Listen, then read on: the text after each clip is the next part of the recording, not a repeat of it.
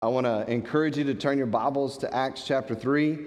And we last week saw some very important truths. Again, that's what we're doing in this study, is trying to learn the lessons from that first church and important truths that stand still today.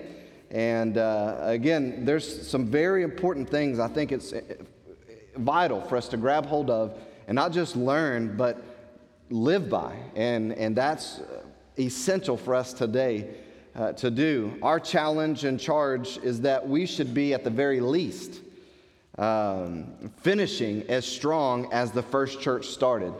And I say at the very least because we have 2,000 years of church history to build off of what the first church was doing. And so when we look back 2,000 years ago and we see what they were doing, 2,000 years have passed. And so for us, we have so much help and so much information and so much history in the church that we should be, I believe, more prominent, more with greater strength in this end time than the first church was. Some argue that they had the advantage. Many of them saw the resurrected Christ and said, well, if I was able to see Jesus Christ in person resurrected, then I would live with that same surrender. I would live with that same passion that first church lived with. I would say, again, I think we have the blessing of over 2,000 years of church history, seeing the power of God demonstrated year after year, decade after decade, century after century, millennium after millennium. We are the church 2,000 years later. We, I believe, have the advantage. The church, no matter what persecution or affliction it's gone through, has made it through and has resoundingly made it through. So again, in 2020, the church should be a powerful force in this world. And I want to say this, the persecution that our brothers and sisters are facing around the world because they are Christians is something that may be foreign to us. But man, let us never forget what our calling is in this world, even if we're not facing persecution. And that's to be the light, to reach the lost with the gospel, and to teach others to follow Christ, to make disciples on this earth. That's what our calling is.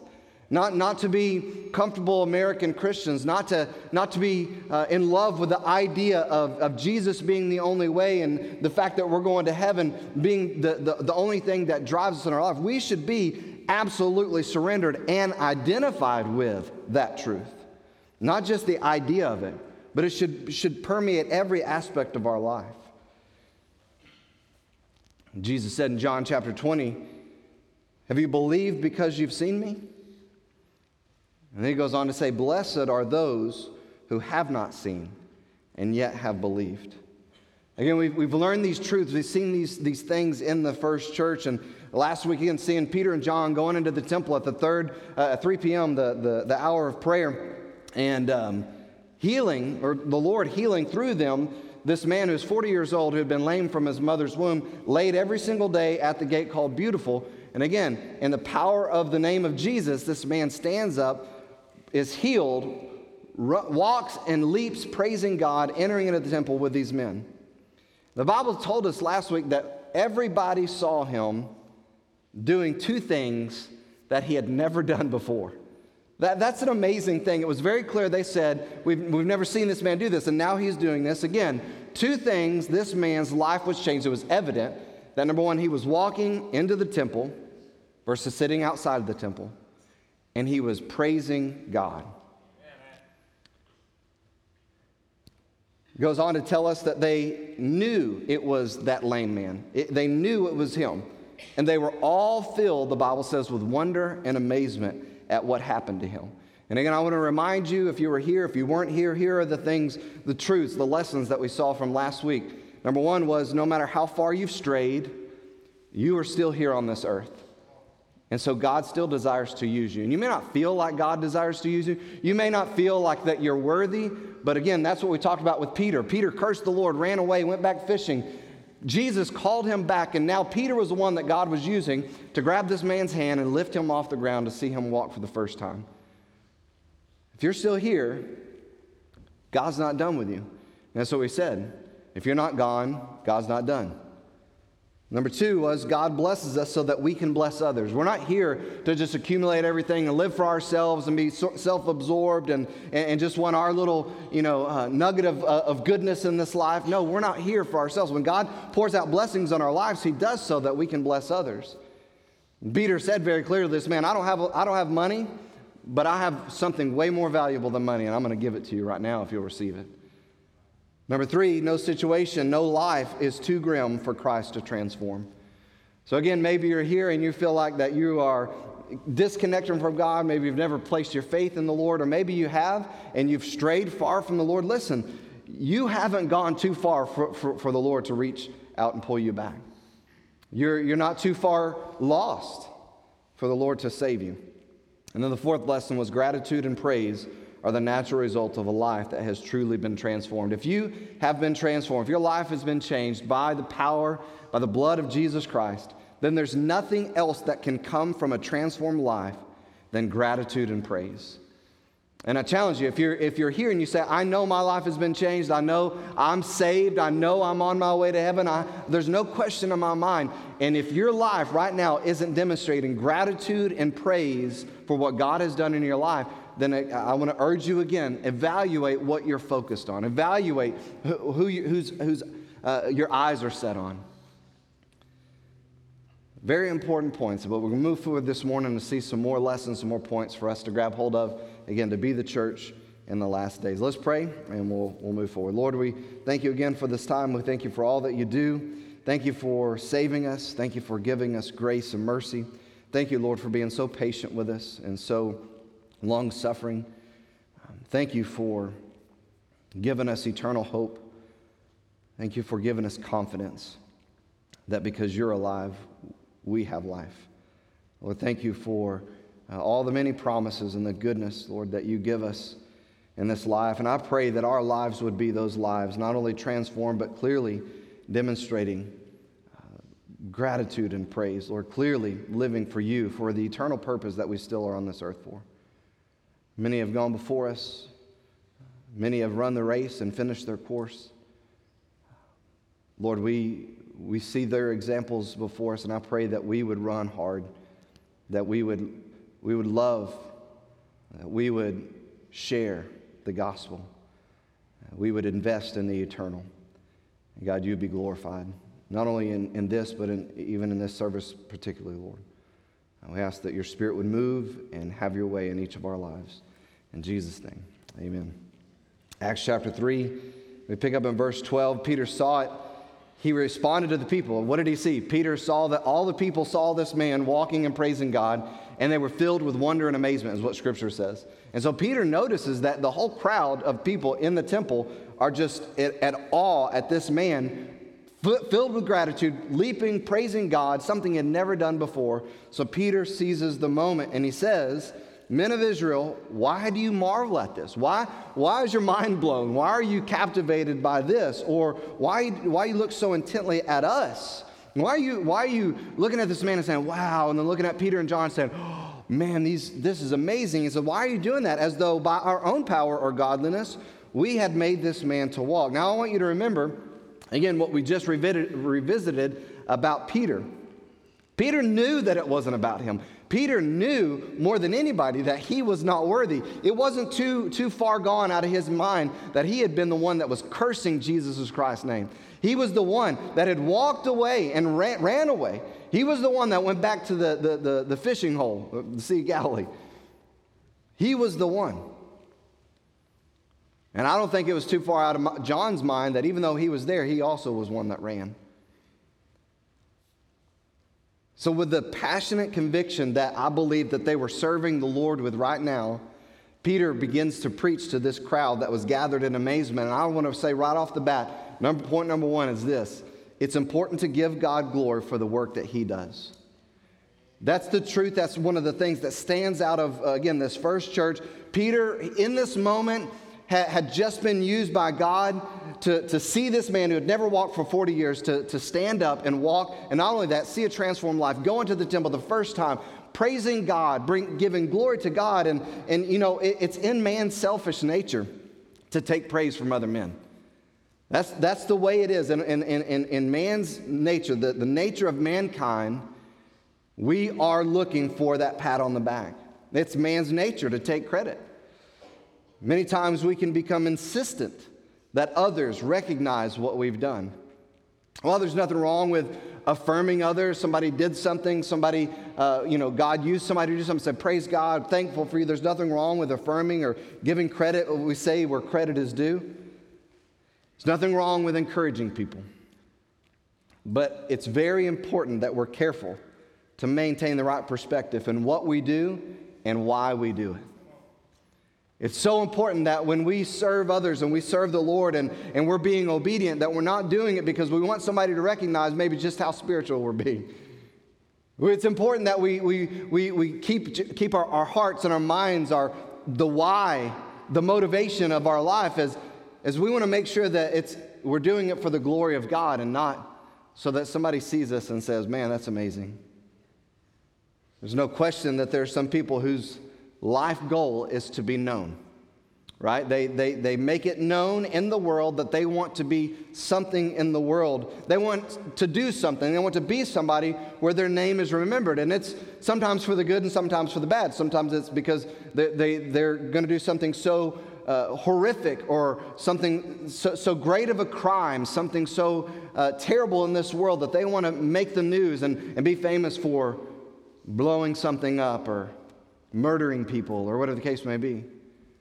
But there's also people who are very narcissistic on the other side who say, I want to do something. I want to be this company, CEO, or I want to start my own company. I want to be known. I want people to know me, and I want to do this for me and my family. And again, while there's nothing wrong with being ambitious and there's nothing wrong with setting goals, there's a very important wrong when our motivation is that.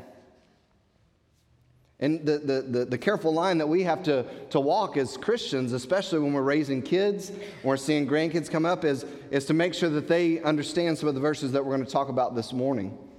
Because we want our kids to understand responsibility. We want our kids to understand the importance of taking care of business and being a good steward of what God's given. We want our kids to understand the importance of raising a family, leading a family, all those things as they grow up. But sometimes I think that we become misdirected even in our parenting. And we want our kids to be something so that they're something. There's not very many parents that we want to pray prayers like, God, use my kids in whatever way you want to use them. Even if it means sending them to a foreign field where they may have to lay their life down as they're trying to serve you for all of eternity. There's a lot of parents that say, I want to pray that prayer. I want my kid to graduate high school, and I want them to go to college. I want them to have a great job. I want them to have a wonderful family. I want them to do this, and I want them to do this in the world. I want them to do this. But there's not a lot of parents that are saying, God, just use my child, use my kids for your honor and your glory, whatever that looks like. Scripture helps us in this area of being self-absorbed and wanting credit and kind of focusing on us. Philippians chapter 2, it says, do nothing from selfish ambition or conceit, but in humility count others more significant than yourselves. Let each of you look not only to his own interest, but also to the interest of others, having this mind among yourselves, which is yours in Christ Jesus, who, though he was in the form of God, did not count equality with God to be a thing to be grasped, but he emptied himself by taking the form of a servant and being born in the likeness of man. He could have came on the scene in the clouds at the first coming. He could have broken the sky open and with all the glory and the holiness that his person radiated. He could have come like that. He could have come with all the angels of heaven, but he chose to humble himself and come in the form of a man, it says, in the form of a servant. And being found in human form, he humbled himself by becoming obedient to the point of death, even death on a cross. Therefore God has highly exalted him and bestowed on him the name that is above every name, so that at the name of Jesus every knee should bow in heaven and on earth and under the earth, and every tongue confess that Jesus Christ is Lord, to the glory of God the Father. Colossians chapter 3 has a couple of verses that are very important, and it's easy to say these things and memorize these things, but listen to what the words say. And whatever you do in word and deed, do everything in the name of the Lord Jesus, giving thanks to God the Father through him. In verse 23, it says, whatever you do, work heartily, sincerely, with everything, all your might, as for the Lord and not for man. 1 Corinthians 6:20, it says in verse 19 that you're no longer your own because you're bought with a price. And then he goes on to say in verse 20, for you were bought with a price, so glorify God in your body. 1 Corinthians chapter 10, whether you eat or drink or whatever you do all to the glory of God.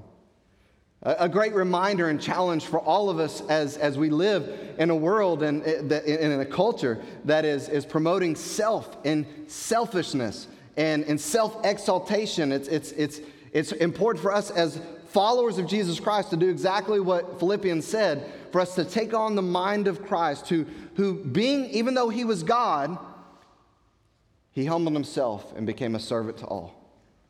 And became obedient, even unto death, and the death of a cross.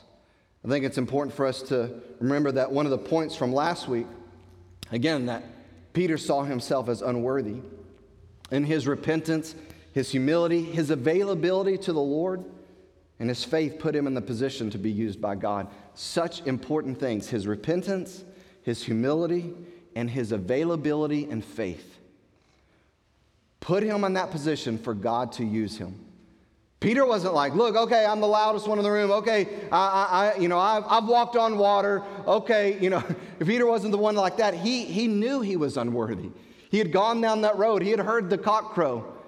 He after 3 times denying the Lord, he had gone back. He had heard those words, that calling to come back, and he had repented. He had made himself in humility available to the Lord, and God used him.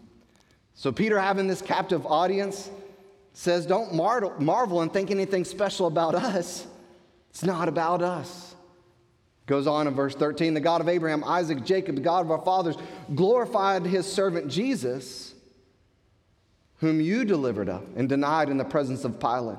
When he was determined to let him go, Pilate was going to let him go, but you denied it, and you sentenced him to death, but you denied the Holy One and the just one, and asked for a murderer to be granted to you. And you killed the Prince of Life, whom God raised from the dead, of which we are witnesses, Peter says. And his name, it's his name, through faith in his name, that has made this man strong, whom you see and you know. Yes, faith which comes through him has given him this perfect soundness, this complete health in the presence of you all. Peter is very clearly saying, look, don't be mistaken. It is nothing about us, but it is about the just one, the Holy One. It's about the one, the Prince of Life, the one that you put on the cross and was crucified, but God raised him up from the grave. It's him. It's in his name. It's the power in his name that's made this man completely whole. The powerful name of Jesus. He causes the blind to see, the deaf to hear, of course, the lame to receive their strength. This Jesus has changed this man's life, is what Peter was saying. And what's amazing is 2,000 years later, this is still the exact same way that it works. 2,000 years later, it's still in the name of Jesus that people are healed, that the dead are made alive. Number 2, our greatest need is fulfilled by God's grace and faith in Jesus. The same exact thing that was this man's greatest need, it wasn't that he would be able to walk, and we talked about last week, walk and have a family and have a job and support himself and not be a beggar anymore. To be able to, that wasn't the man's most important need. The man's most important need was to be able to walk in intimacy in relationship with the Lord. And it was because of God's grace and his faith put in the name of Jesus that this man was made whole. Acts chapter 4, we'll eventually get to it, but we've mentioned it already. Acts chapter 4, verse 11 and 12, this Jesus is the stone that was rejected by you, the builders, which has become the cornerstone. And there is salvation in no one else. For there is no other name under heaven given among men by which we must be saved. Jesus. Philippians chapter 2, as I said a while ago, God has highly exalted him, bestowed on him the name that is above every name, so that at the name of Jesus, every knee should bow in heaven and on earth and under the earth, and every tongue confess that Jesus Christ is Lord, to the glory of God the Father. Again, this man's greatest need was met in Jesus Christ. His greatest need was a relationship with God like he had never had before. And what we don't get in all of this is how things worked at that point in time, right? Jesus was just crucified. He just rose from the dead. But every Jew knew at that point in time, their relationship with God pivoted on the temple. They knew that that's how God had given them access to him, and an intimate relationship with him was granted to them through the temple and through the sacrifices, through the ceremonies. It was all pointing to Jesus. Jesus came and had just fulfilled that. And so Peter was telling them, look, it's all about Jesus, even for this man. But what does this man do? Immediately when he receives his strength, what happens? Because of his faith, what does he do? For the first time, he goes into the temple. For the first time, he has access to intimacy with God. For the first time, he's able to be in a real relationship with God. Again, the temple represented the right way to a relationship with God. Jesus being the fulfillment of all of this, Jesus being the fulfillment of law, the express person of God, the express heart of God, met this man's need, and he runs to the Father. He runs to the temple. It's only available to those who by faith put their confidence in God, again, whether it was the temple and now, of course, in Jesus Christ alone. This man who was outside of that experience, had never known what it was to be there as the singers were singing and as the sacrifices were being made and as the ceremonies were being performed, and had never gone and been able to have the ceremonial washing bath before the sacrifice, before the offerings. Never had the opportunity to walk into that type of intimacy with God. And now, because of his faith in Christ, all of that has changed. And again, it's still the same name today that saves and produces a life of praise. Romans chapter 10, because if you confess with your mouth that Jesus is Lord and believe in your heart that God raised him from the dead, you will be saved. With the heart one believes and is justified. With the mouth one confesses and is saved. The scripture says, everyone who believes in him will not be put to shame. For there is no distinction between Jew and Greek. For the same Lord is Lord of all, bestowing his riches on all who call on him. For everyone who calls on the name of the Lord will be saved. And this is where Peter shifts his message. Jesus, the name above all names, the name that saves and changes. He's able to do that for anybody. Everybody listening to him in the temple right there.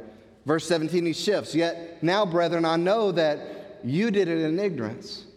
You did it, but you did it in ignorance, as did also your rulers. But those things which God foretold by the mouth of all of his prophets, that the Christ would suffer, he has thus fulfilled. Why does Peter shift like that? Why does he take this? You killed the Prince of Life. You killed him. God raised him from the dead, and it's in his name that your life can be changed. But I understand you did it in ignorance. You did it in ignorance, but it's exactly what God had foretold by the prophets hundreds of years before. Peter tells them that he understands their ignorance of the rulers and themselves, but he also tells them that they actually help fulfill the very word of God concerning Jesus Christ. And so he begs them, he implores them in that regard. Point number 3, God's perfect will is accomplished even in man's tragedy. Right? What may have hit these people, they realize we killed the Prince of Life. I mean, this is his blood is on our hands. You know, Pilate didn't want to have anything to do with that. They said, no, give us Barabbas, crucify him, crucify him. They realized, and Peter says, I realize you did it in ignorance, but God had a plan all along. Even what looks like tragedy, even what looks like a horrible circumstance, in man's eyes, God's perfect will was even accomplished in that tragedy. When we covered the life of Joseph, we studied the study called Life, we saw at the end in Genesis chapter 50, verse 20, as for you, you meant evil against me, but God meant it for good, to bring it about that many people should be kept alive as they are today. Again, a picture of Jesus, a picture of what Jesus Christ did for us today. And we say what man meant for evil, what looked bad in man's eyes, God worked it for good. There are things that don't make a lot of sense to us today, amen? There's a lot of things that I wish I had answers for, and I just don't. But here's where we go back to the Word of God, the unchanging, eternal Word of God. 1 Corinthians chapter 13. For now we see in a mirror dimly. You ever looked in a dirty mirror and you can't see clearly, can't see the whole picture? You gotta clean it off. Or a messed up mirror, a cracked mirror, a shattered mirror. You see through it. It's not a very clear picture. That's what he's saying. Right now we're looking in a mirror and it's foggy. It's muddied up. We can't see clearly the whole picture. But then Paul goes on to say, but then face to face. One day it's going to be real clear. And he goes on to say, now I know in part. I realize that in my human experience, the Apostle Paul, who had been filled with the Holy Spirit, had been used by God to start all the new the churches there in Asia Minor. He's saying, I only know in part. There's only part of the picture, part of the puzzle that I can see, but then I shall know fully, even as I have been fully known. Again, we today, even though there's 2,000 years of church history, we only see a small fraction of the picture. When the Lord takes somebody home, why? When tragedy strikes and innocent lives are killed, when there's evils going on in the world and we can't make sense of it in our human minds, we say, why is this allowed? Why is this still able to go on in this world? Listen, we only see in part.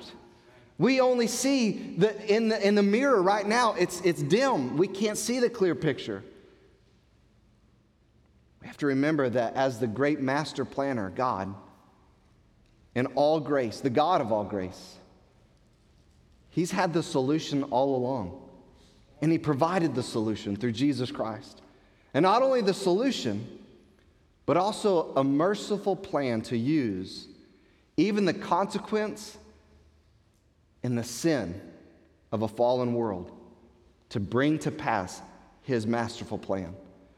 And say, I don't understand that.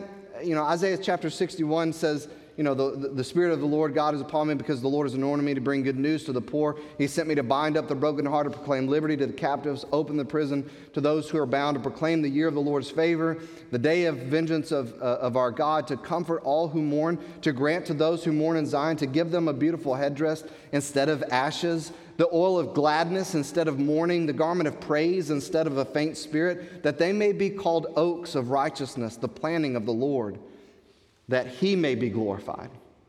And Jesus does that and has done that. Jesus fulfilled that. See, even though we can't make sense of the tragedy and even how God can use the unrighteousness of man to accomplish His perfect righteous plan, I believe if we could see from God's gracious and merciful and eternal perspective, that we might be more ready to accept His will when we walk through it, instead of rejecting it as can't be a part of His will. As I'll be honest with you, standing right here right now, if I was able to make the decision in some of the things that we're dealing with in our world, I think we'd have a huge mess. If God were to say, okay, Kyle, I'll give you the choice. How is this going to work? I'd be like, that is easy. I can fix that right now, you know. Just wipe these people out. Oh, okay. Just wipe them out. Oh, yeah, you've done it before, right, God? You know?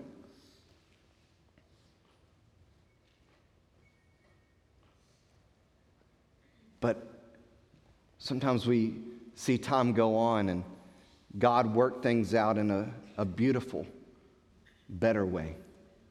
And so, I wouldn't have thought of that. I wouldn't have thought to use that circumstance like that.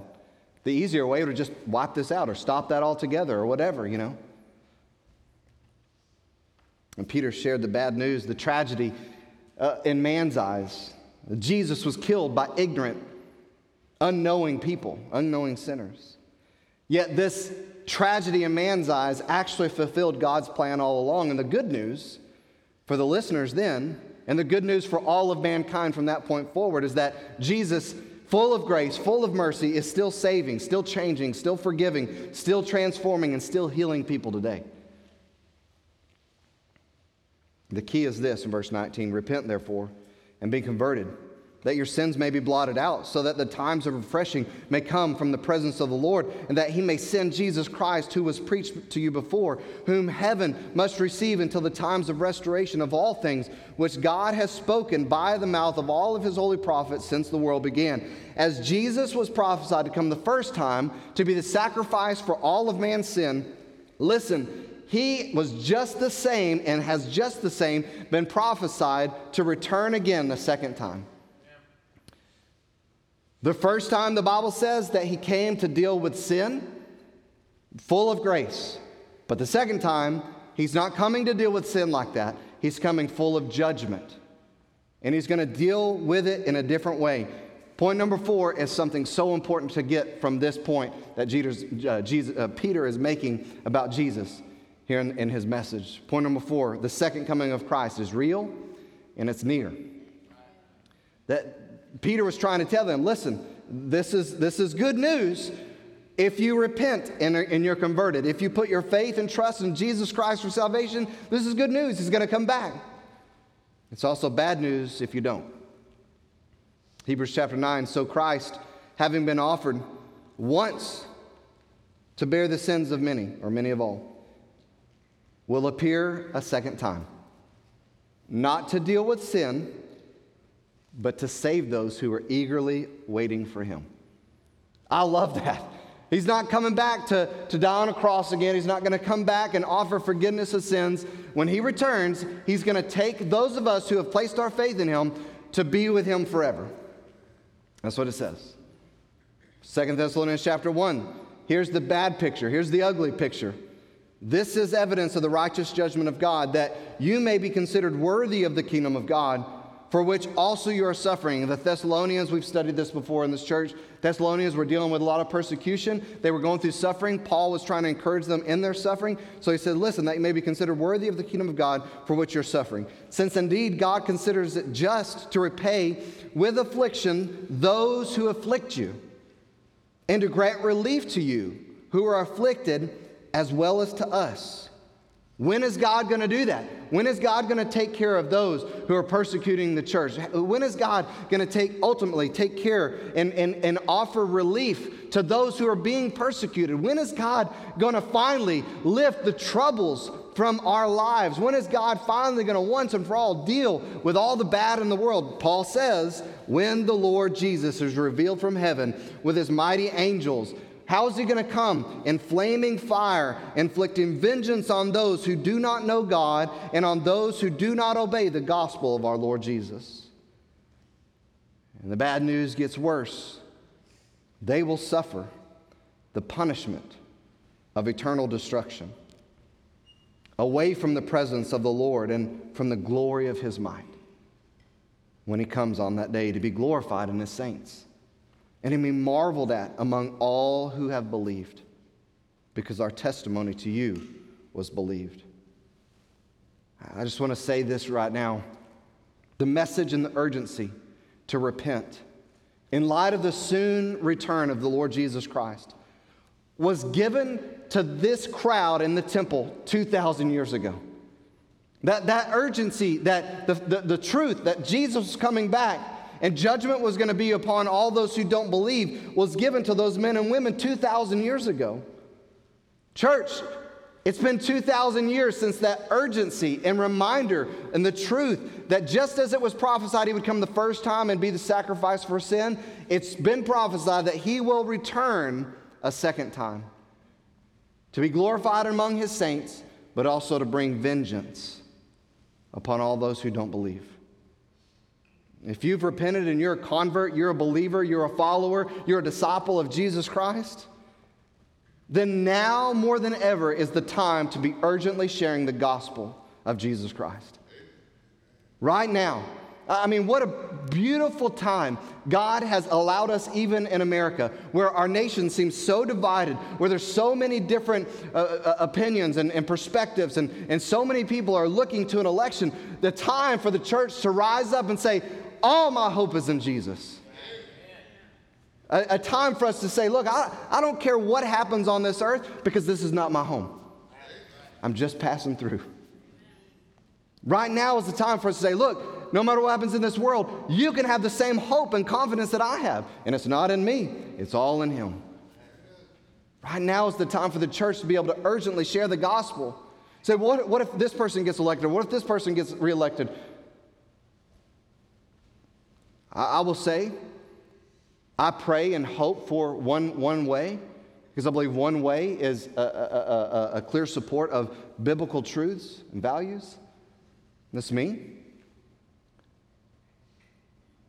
But I don't care who wins, because it doesn't change the call that God has put on our lives.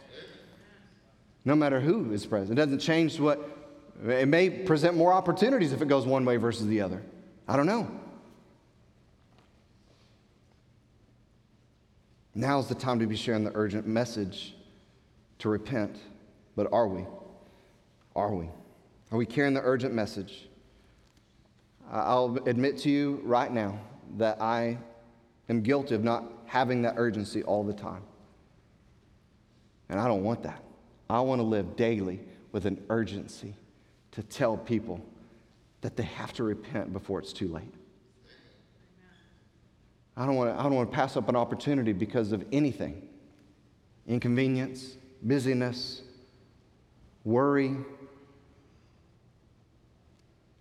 I want to share urgently. Peter could have been stoned in that moment right then, but he saw that people were captivated, and he shared the good news of Jesus Christ. And I'm going to wrap it up. Verse 22, Moses truly said to the fathers, the Lord your God will raise up for you a prophet like me from your brethren. Him you shall hear in all things whatever he says to you, and it shall be that every soul who will not hear that prophet, talking about Christ, shall be utterly destroyed from among the people. Yes, and all the prophets, from Samuel to those who follow, as many as spoken, have also foretold these days. That's happening right now. You are the sons of the prophets, and of the covenant which God made with our fathers, saying to Abraham, in your seed, singular, all families of the earth shall be blessed. To you first, God, having raised up his servant Jesus, sent him to bless you. Here's how he sent him to bless them, in or by turning away every one of you from your iniquities. What an amazing blessing is being able to be forgiven of every sin that we've ever committed. That's the blessing of God through Jesus Christ. So Peter continues to give them the good news, the gospel. In light of the seriousness of their sins and their issues, chapter 4, verse 1, and as they spake to the people, the priests, the captain of the temple, the Sadducees came upon them, being grieved that they taught the people and preached through Jesus the resurrection from the dead. How dare you talk about people coming back to life? That's not true. And they laid hands on them, and they put them into the hold until the next day, because it was eventide. So Peter and John get arrested, thrown into prison, because they were preaching Jesus Christ crucified and risen from the grave. The priests and the captains, the Levitical guard of the temple, and the Sadducees specifically, were not happy that they were talking about people being raised from the dead. Why? Because the Sadducees, will eventually get there if the Lord wills, Acts chapter 23, didn't think that there was anything, they didn't believe in the resurrection from the dead. So in their irritation, in their frustration, they believe these guys were teaching wrong things. They throw them in the prison because of all the commotion that it caused, and because they were preaching what they thought was false doctrine. But as I said in recent messages, whenever there's a persecution of the church, persecution of Jesus Christ, his word, watch out, because the true church always comes back in full force. There's always a great response from the true church. And that's what gets me excited about the days that we're living in. As frustrating as it can be, again, where we are as a nation, what things are going on, you can almost see persecution coming down the pike.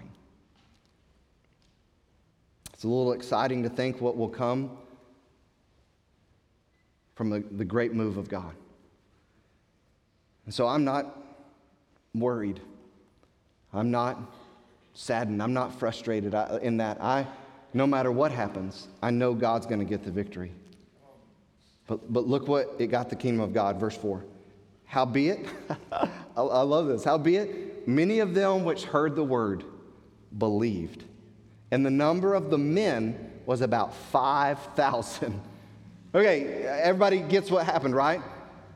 3,000 souls were added to the church that day of Pentecost, whenever they began preaching to every Jew that was gathered under heaven on that day. 3,000 people. Then the Lord was adding daily to the church such as should be saved, it says. And then they go and they see Jesus heal this man. They goes into the temple. He begins praising God, giving glory to God. Peter sees this captive audience. And this gives us a little indication about how many people were actually listening to what Peter said. Peter sees the opportunity and says, look, you killed the Prince of Life. You crucified the one that God sent to save you from your sin.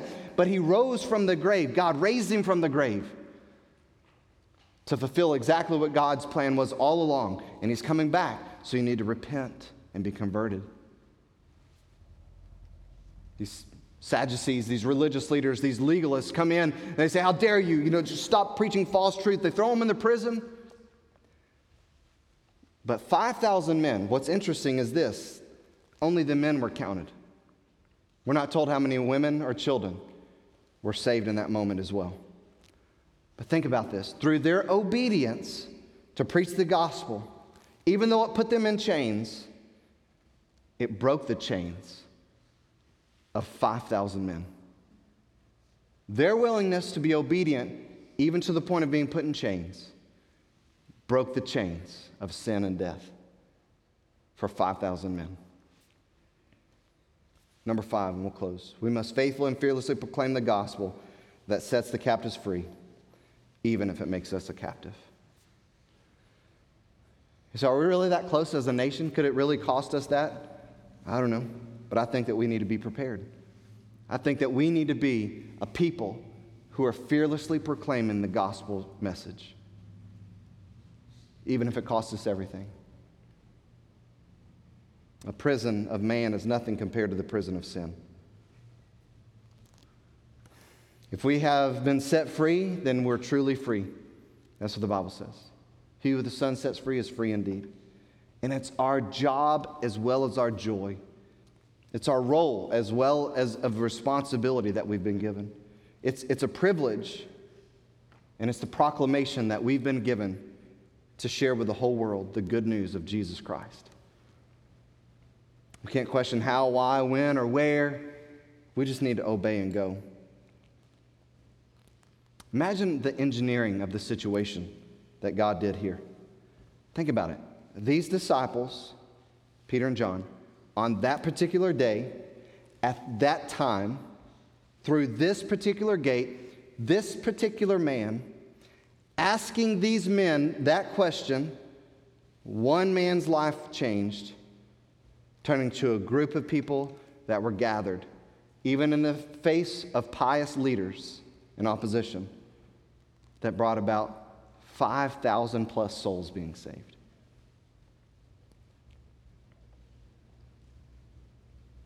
Let's faithfully proclaim the gospel. Let's be the church today. If you've never trusted Christ as your Lord and Savior, now is the time, because he is coming back. And he won't have mercy on those who have not placed their faith. He'll come with judgment. But church, if you're a Christian, please don't continue on pursuing comfort, pursuing what you want. Let's be the church and share the good news before it's too late. Father, thank you so much for this time. Thank you for the opportunity you give us to be your people and to be your people in this time. And Lord, I pray that you'll just bless us now as we respond to your word. Help us now.